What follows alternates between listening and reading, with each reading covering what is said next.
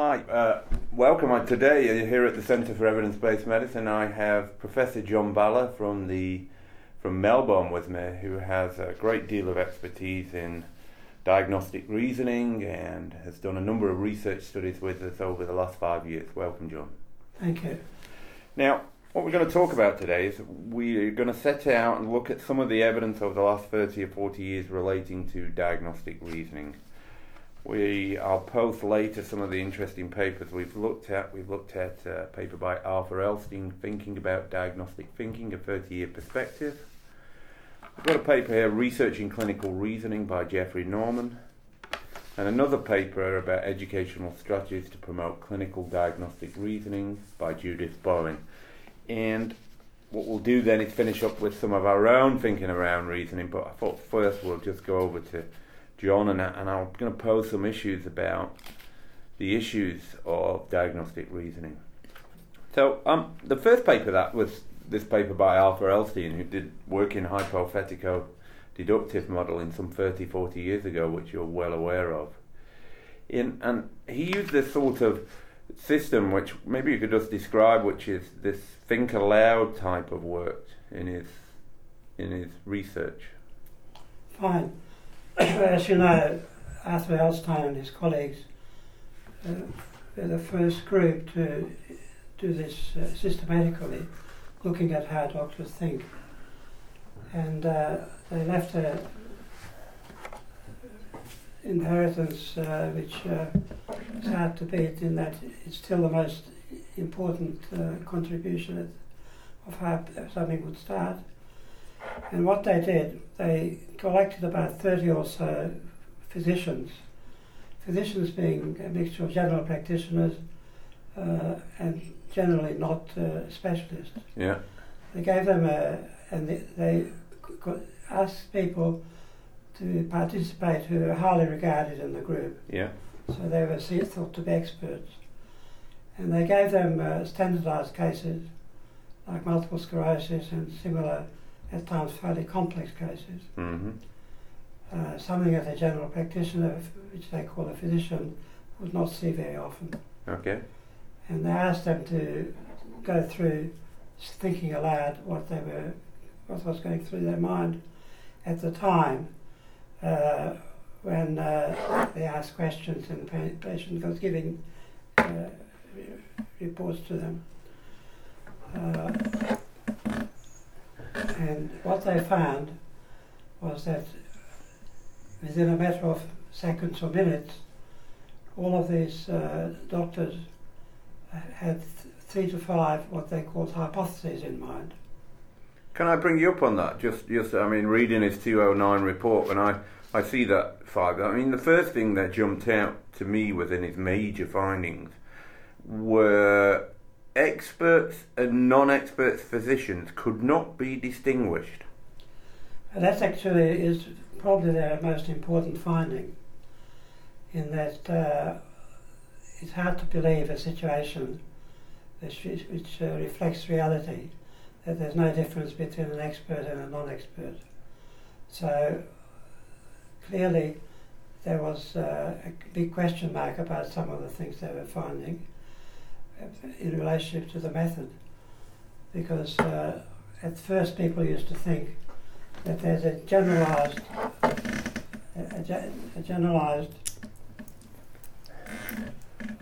method for clinical reasoning, but there must be more to it.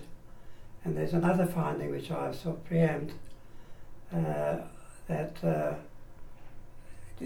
the same expert, given different cases, some of them would be good at it, and other cases they were not good at it, showing that there was no generalizability and there was more to it than just thinking aloud, trying to solve a problem. So if I come back, so a way of doing this was to provide artificial cases. That's right. But the problem with that approach is the artificial bit of the case doesn't necessarily reflect real world practice, and that presents a problem then in this artificial nature. Either it may be too easy or too hard, and there's no way of distinguishing expert from non-expert. Well, I agree that that's very important in that the fact that it was a standardised case and not a real case takes it away from reality. Because one thing we do know these days, and became known fairly quickly, that a great deal of thinking and behaviour is dependent on the environment in the context of the case. So expertise is content or case specific. So in some areas you may be an expert, particularly in certain areas, but not in all areas. That's right. And the other thing that was interesting about these findings, is that this idea, which has long pervaded the literature, is hypothetico-deductive method of reasoning. You if you could just briefly explain what that entails. Well, that entails that you recognise something in the patient, yeah, and from that you deduce that that patient may have a number of other things which make him to have a certain disease. But we know that this is unlikely to be the case in these cases, in the patients they saw, because it's hard to imagine that you develop a hypothesis in a matter of seconds. It must be a different way of doing it. Okay. So what they thought were hypotheses developed by deduction is probably something else, and that will be another story later on. So interestingly, I think there are a couple of interesting things. Although think aloud is a useful technique, in artificial cases it may be somewhat too lacking in content or case specific to be actually elicit true expertise. And then the second thing is to say, in summary, is that potentially the hypothetico-deductive model that's pervaded for some 30, 40 years is actually, in the real world, it's not how we operate, because you just can't generate enough hypotheses and test them, and it would probably take a really long time if that's how you did practice. Well, we use it sometime in more complex cases. Okay. And I think it's interesting that even today people talk about hypothetico-deductive being a norm, and it isn't. So interestingly, and then the second thing is, what Alfred's done here, Elstein, is look at the analysis of case reports. And that's an interesting, but one of the cases here says he explicitly recalls Osler, who in the era before the clinical laboratory had developed, he urged physicians to listen to their patients. They are telling you the diagnosis, which is often what we hear, but is that really helpful, that type of reflection or issue around developing expertise? Well, I think that has a point in that patients often know more than we think, and I think it's worthwhile listening to the patient, but then you have to check it by yourself. Okay. Now, one of the issues here, which I found an issue with with some of the cases, makes 2 points relevant to our understanding of diagnostic reasoning. The role of prior clinical experience, now in the service of rapid pattern recognition, and what that goes on to identify this rapid, poorly verbalized, highly overlearned process as intuition, or as others prefer it, as pattern recognition. And so within his aspect is that this doesn't clearly fit the hypothetico-deductive. There's this issue about your prior clinical experience in relation to patterns and what people call intuition. Yeah. Well, that's an interesting thing to think about, because again, people still think about pattern recognition, which implies that you have looked at a large number of aspects of the case. Yeah. But the original so-called hypothesis is usually just dependent on a single look or a single symptom from the patient. Okay. And I think that is one of the major things to recognise, that it is not a pattern that makes you feel about something in the first place, but it's more likely to be a salient feature of a case which you recognise. Now, in relationship to experience, inexperienced people with medicine still make hypotheses, because patients often have hypotheses. And medical students, if you see a patient limping, might say this patient may have had a stroke because their grandmother's friend had a stroke and she was limping. So we all have background experiences, but it's a different sort of experience from what the expert had.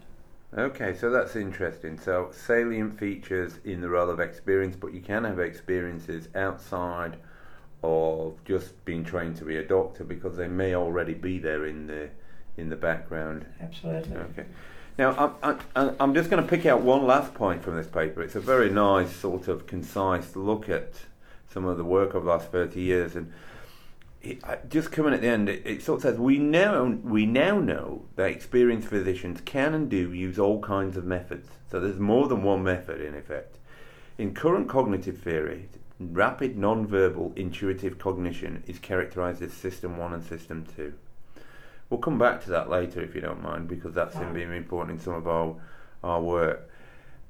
But it's interesting here, and maybe we should touch this, about how do clinicians decide which approach is best suited for the case at hand? And it leaves a question mark there. That's a question mark. Yeah. Even today. Is it still?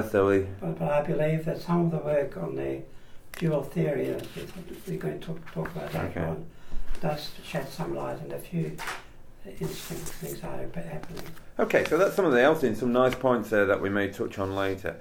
Then in the middle here, there's a paper by Judith Bowen in the New England Journal of Medicine, which is Educational Strategies to Promote Clinical Diagnostic Reasoning, which is a sort of aimed at teachers, this paper. It's a sort of review, look at a few cases and so forth. And what she does there is talk about the expert resident brought two sets of skills to the encounter with the patient. Looking at a case about gout, I think it was, and looking at how an expert versus a non-expert, a bit like a registrar or consultant versus a sort of medical student. The resident probably formed an early impression, a mental abstraction of the patient's story.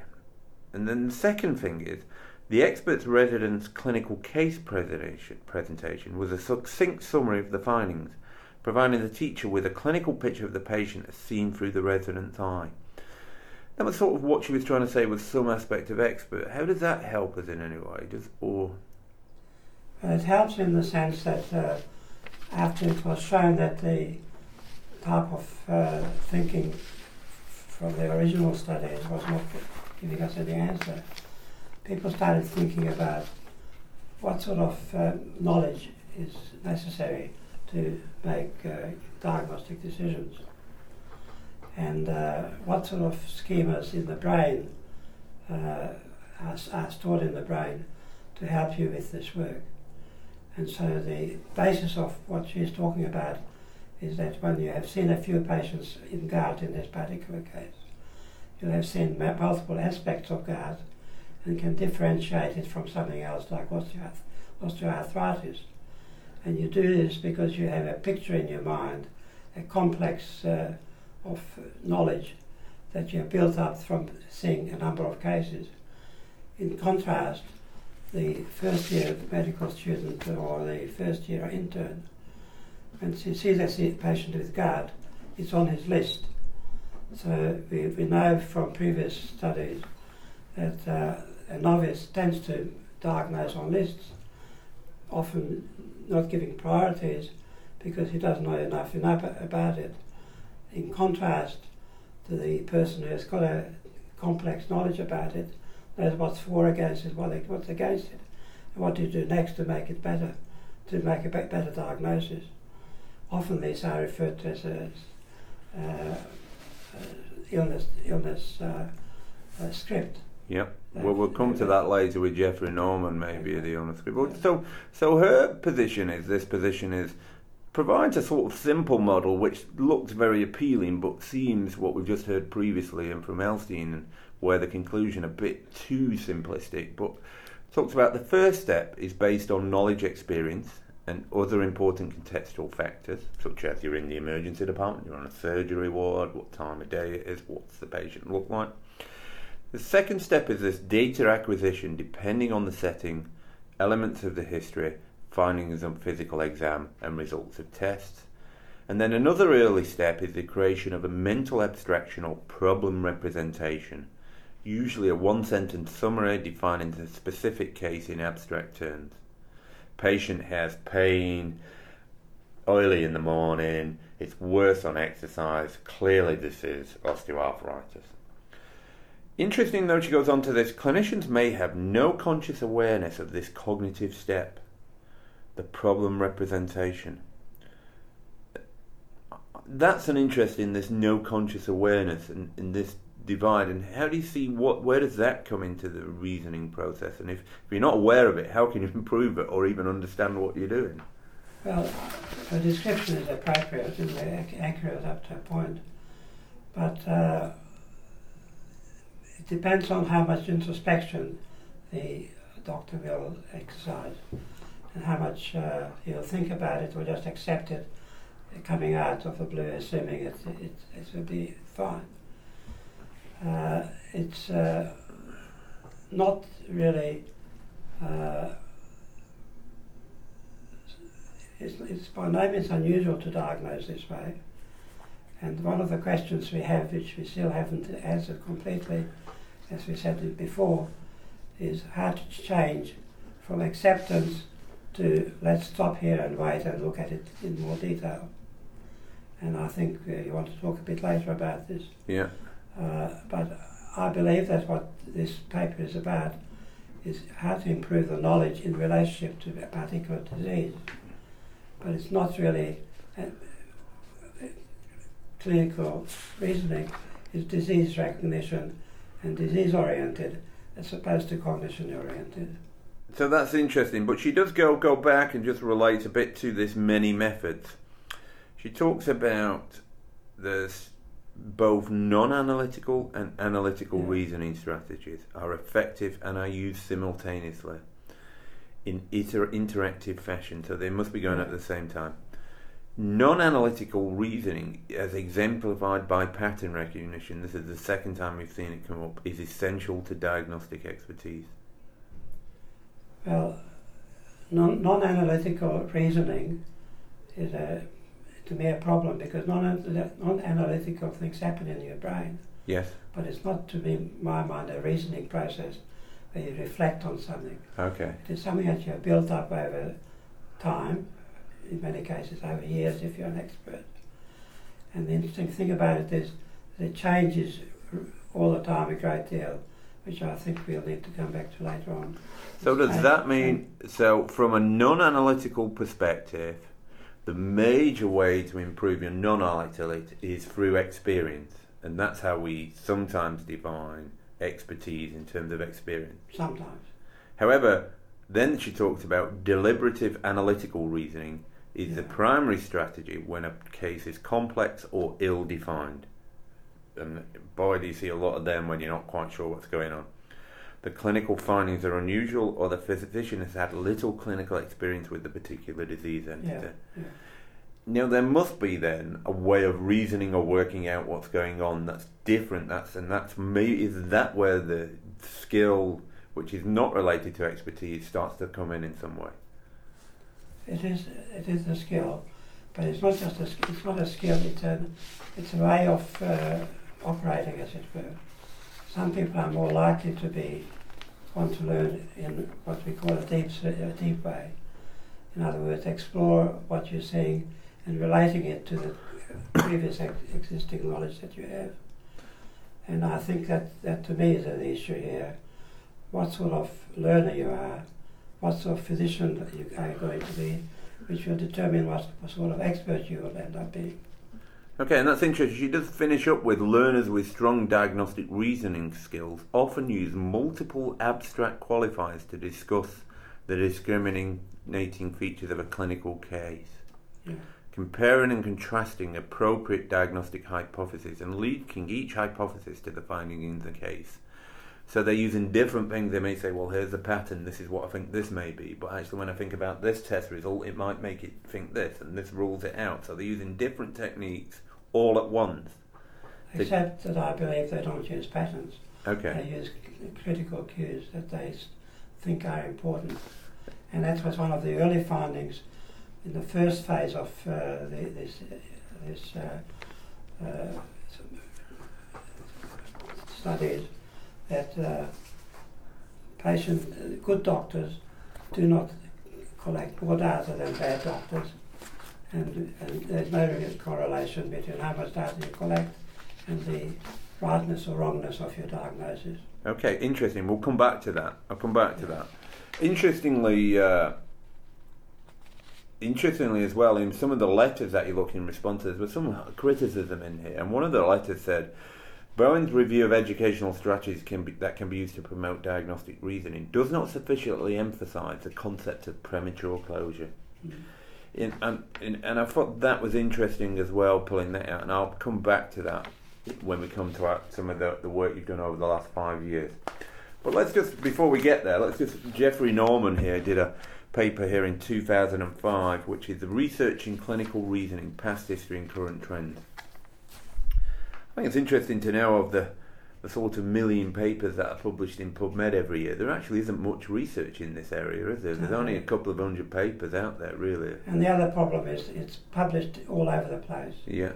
So it's published from psychology to medicine to surgery to education and so on and so on. And many of the big journals, I mean, it's quite nice to see the New England Journal in Medicine, this is 2006, actually don't really publish much about teaching or reflecting or reasoning around diagnostics, do they? That's right. Which seems to me a sort of paradox, because this is an important concept of medicine. If you get the diagnosis right, we can go from there. If you get it wrong, we're in deep trouble. Yet nobody wants to emphasise. They're more likely to publish a result about a single test property than to think about how doctors may learn better. That's the difference between disease orientation and concept orientation. So let's just find out. I mean, there was a number of themes that actually, Norman, I quite like, and maybe I'll take each one and then you could just talk to them. The first was, there is little evidence that reasoning can be characterised in terms of a general process variables. Just for the people listening there, what does that mean, general process variables? What it means is, when we started with all this, the idea was that we've got a system of reasoning and we can teach it to every student for every type of case. But even the early studies have shown that this is not the way it works. Doctors do it in a very different way, and every doctor will have a different way of doing it himself or herself. Okay, that's interesting. And that's what you got. It is evidence that expertise is associated not with a single basic reputation, but with multiple coordinated representations in memory, from causal mechanisms to prior examples. And that's what he's trying to get at. There's more than one. That's right. Okay, different representations may be utilised in different circumstances. But he goes on, this is again, and Elstein says it, but little is known about the characteristics of a particular situation that led to a change in strategy. So this is a bit like when we don't quite know which ones are presented why and why you change the way you do. Yeah. Again, I have to go back to the beginning and say that we know very little about this.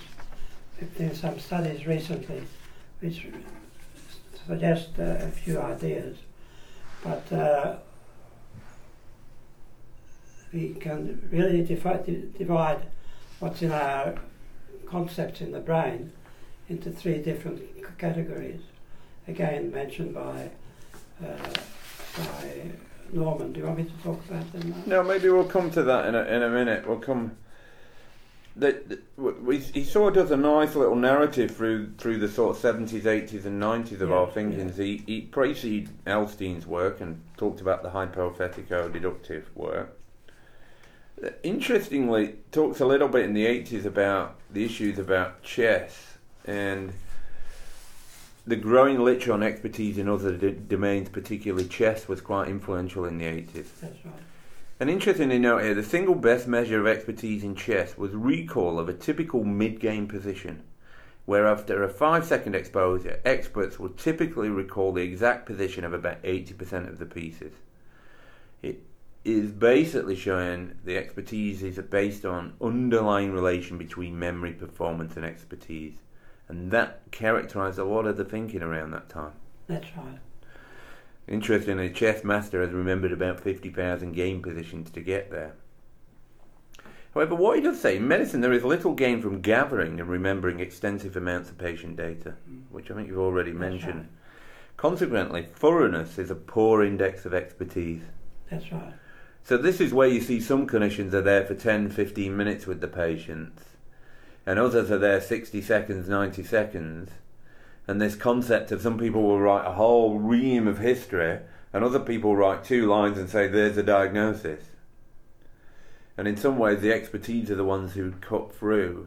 Would you agree? More quicker to get into what's the nub of the issues in the case? Not quite.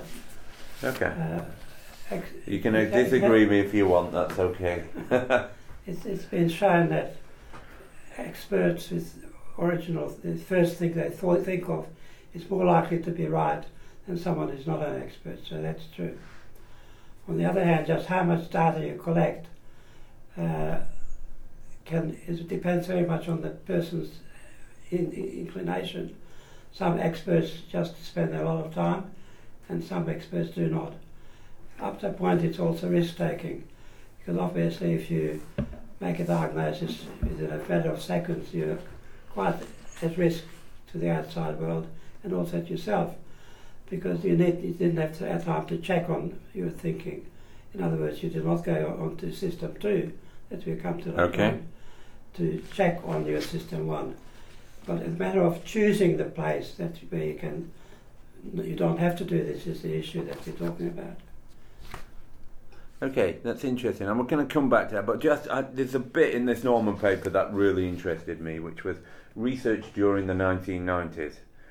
Focused on forms of mental representations, going back to the old pattern recognition and experience, and can be divided roughly into broad categories. And there was a chap called Schmidt who did a lot of the work, and they said, and it comes into basic science or causal knowledge, schema, scripts, and other representations of the relation between signs and symptoms and diagnosis and exemplars based on experience with past cases. So the example here is that by teaching basic science, you create the ability to have these abilities to dip into these exemplars and go back. But interestingly here, there's a very pertinent quote, which I'm just going to read out. Given the amount of educational time devoted to learning basic sciences, it is reasonable to assume that expert clinicians exemplify the application of scientific concepts to clinical problems. Yet, primarily that expert clinicians make little use of biomedical science in daily reasoning. Now, there's a conflict there in terms of what we teach and what you use in practice. I think the answer to that is that the basic science knowledge is sometimes used, sometimes isn't used.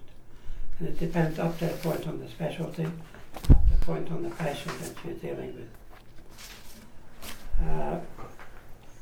There's a concept which when people talk about encapsulated knowledge. Okay. In other words, knowledge that sort of sticks to the script, for instance, or Schmidt. That is the knowledge that you have picked up somewhere else that you stick onto it. And how much of that is taking place will be very much dependent on the types of cases you are seeing. And so when you say you do not use basic science knowledge, that is not entirely true, because you can show that some of it is important to you and some of it is not. On the other hand, when you look at a student or a young doctor seeing a patient for the first time, they use a great deal of basic science, but that's how they work things out. Whilst the expert doesn't have to go back to it, it's all there somewhere. I shouldn't say all there, some of it is there somewhere. Because certainly learning how many bones you've got in your wrist and when they ossify is not going to help you.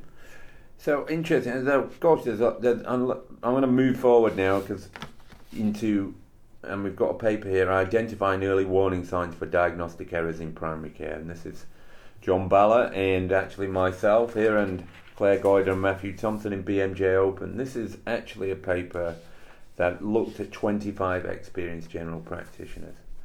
But this is built on a couple of papers that basically try to bring a model together that says part of this reasoning process, and we heard it earlier right at the beginning from Arthur Elstein, was around the System 1 to System 2 reasoning. Do you want to just explain what that is a little bit, and then we'll look at how that applies to the process of diagnosis?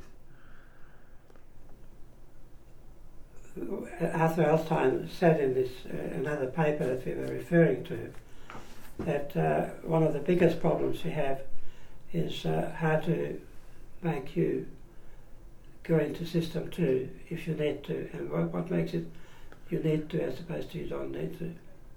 So let me just step back. So System 1 reason is your fast intuitive reasoning. Right. And System 2 is your sort of deliberate analytical reasoning. That's right. I mean, in some of the books, like by Tay Erskine, they sort of say your System 1 reasoning. So if I say to you 2 plus 2, immediately comes to your mind, and people listening, well, you can't stop but go 4, can you, in your mind? Yeah. But if I go 35 times 23, then you've got to go into a deliberate analytical mode to try and work that out. You can still work that out, but you have to think about it. And that's what's going on here. Up to a point is right, yeah. So how does that then apply to the diagnostic process? How do clinicians work in relation to this fast and slow thinking?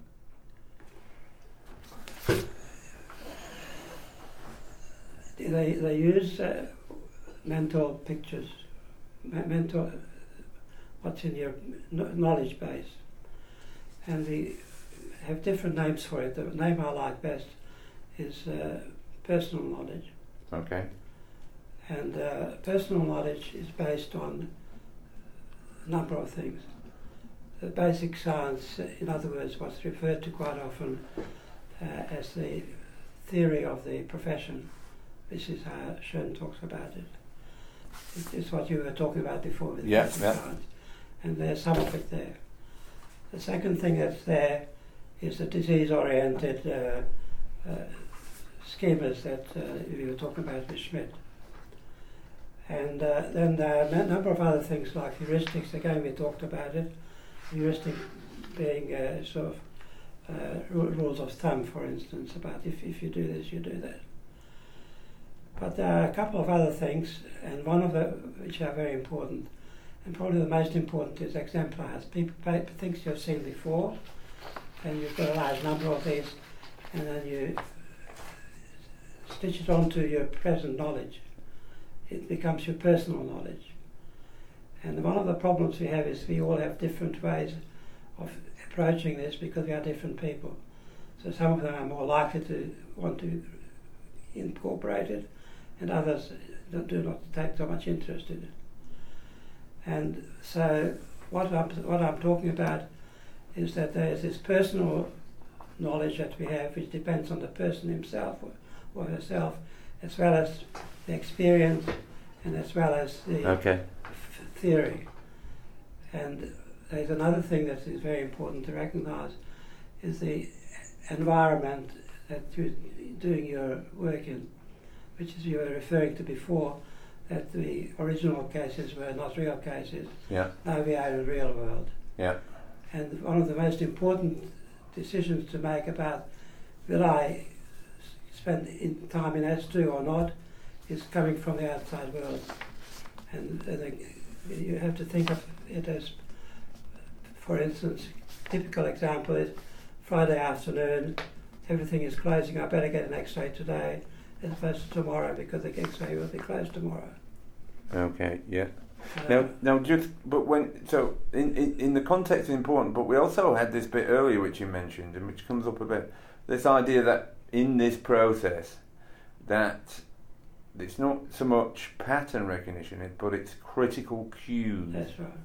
And what's the difference between? Do you see as the difference between pattern recognition and critical cues? A pattern recognition to me brings up a picture where if you have a patient with a cough, you have to ask questions about how long you've had it and so on, if they cough around the district and so on and so on. But the experienced doctor will just ask one or two questions about the most complex case. If you come along to me and you say, I had a headache which was like a thunderclap. Yeah. You don't ask any more questions. Yeah. You more or less know. So it's a single, what we call red herring quite often. Okay. It tells you what's happening. And one of our suggestions will be that there are certain red herrings, that's the opposite, red flags, in other words, something telling you that there's something to look up, to be worried about, so let's think a bit harder about this. Okay. But the environment, if you know that you're in a rush, that you're running late and getting anxious about it, that's the time to make sure that you think about it. Another one, and stop and go back again. Another one might be, and that is why this work is important, that we attach specific not diagnostic clues, but clues, critical clues and red flags at special steps of the diagnostic process. And if you look at the beginning, the initiation phase, Yeah. we keep talking about salient feature. Maybe I'll just come into this salient feature and this initiation while you're talking then. Because this paper says initiation closure of the cognitive process, that's at the beginning and the end, are the most exposed to risk of error. Cognitive biases developed early in the process lead to errors at the end. And so somehow you either are at the beginning of a diagnostic process, and this is where there's work about heuristics, you anchor in, you think it's this too early, or at the end closure because you may be rushing or you're not quite sure, and you say, well, the patient's well, and actually you should have carried on correcting some information. How does that help the clinician then think about improving their performance? Well, if you have used a certain salient feature for a long time, Yeah. and base your diagnosis on it, which we tend to do, then from time to time you should take time off, time out, and look it up on the EBM literature. So what we're saying is, because we know there are no, I mean, I've seen this, some people develop rules-based where they're clearly wrong. I mean, I've seen one, you can't have pulmonary embolism unless you've got a cough and a hemoptysis that somebody's articulated to me, and that's clearly wrong. There are many of these heuristics. So look, we're going to finish up now. I just want, what do you think are the take-home messages?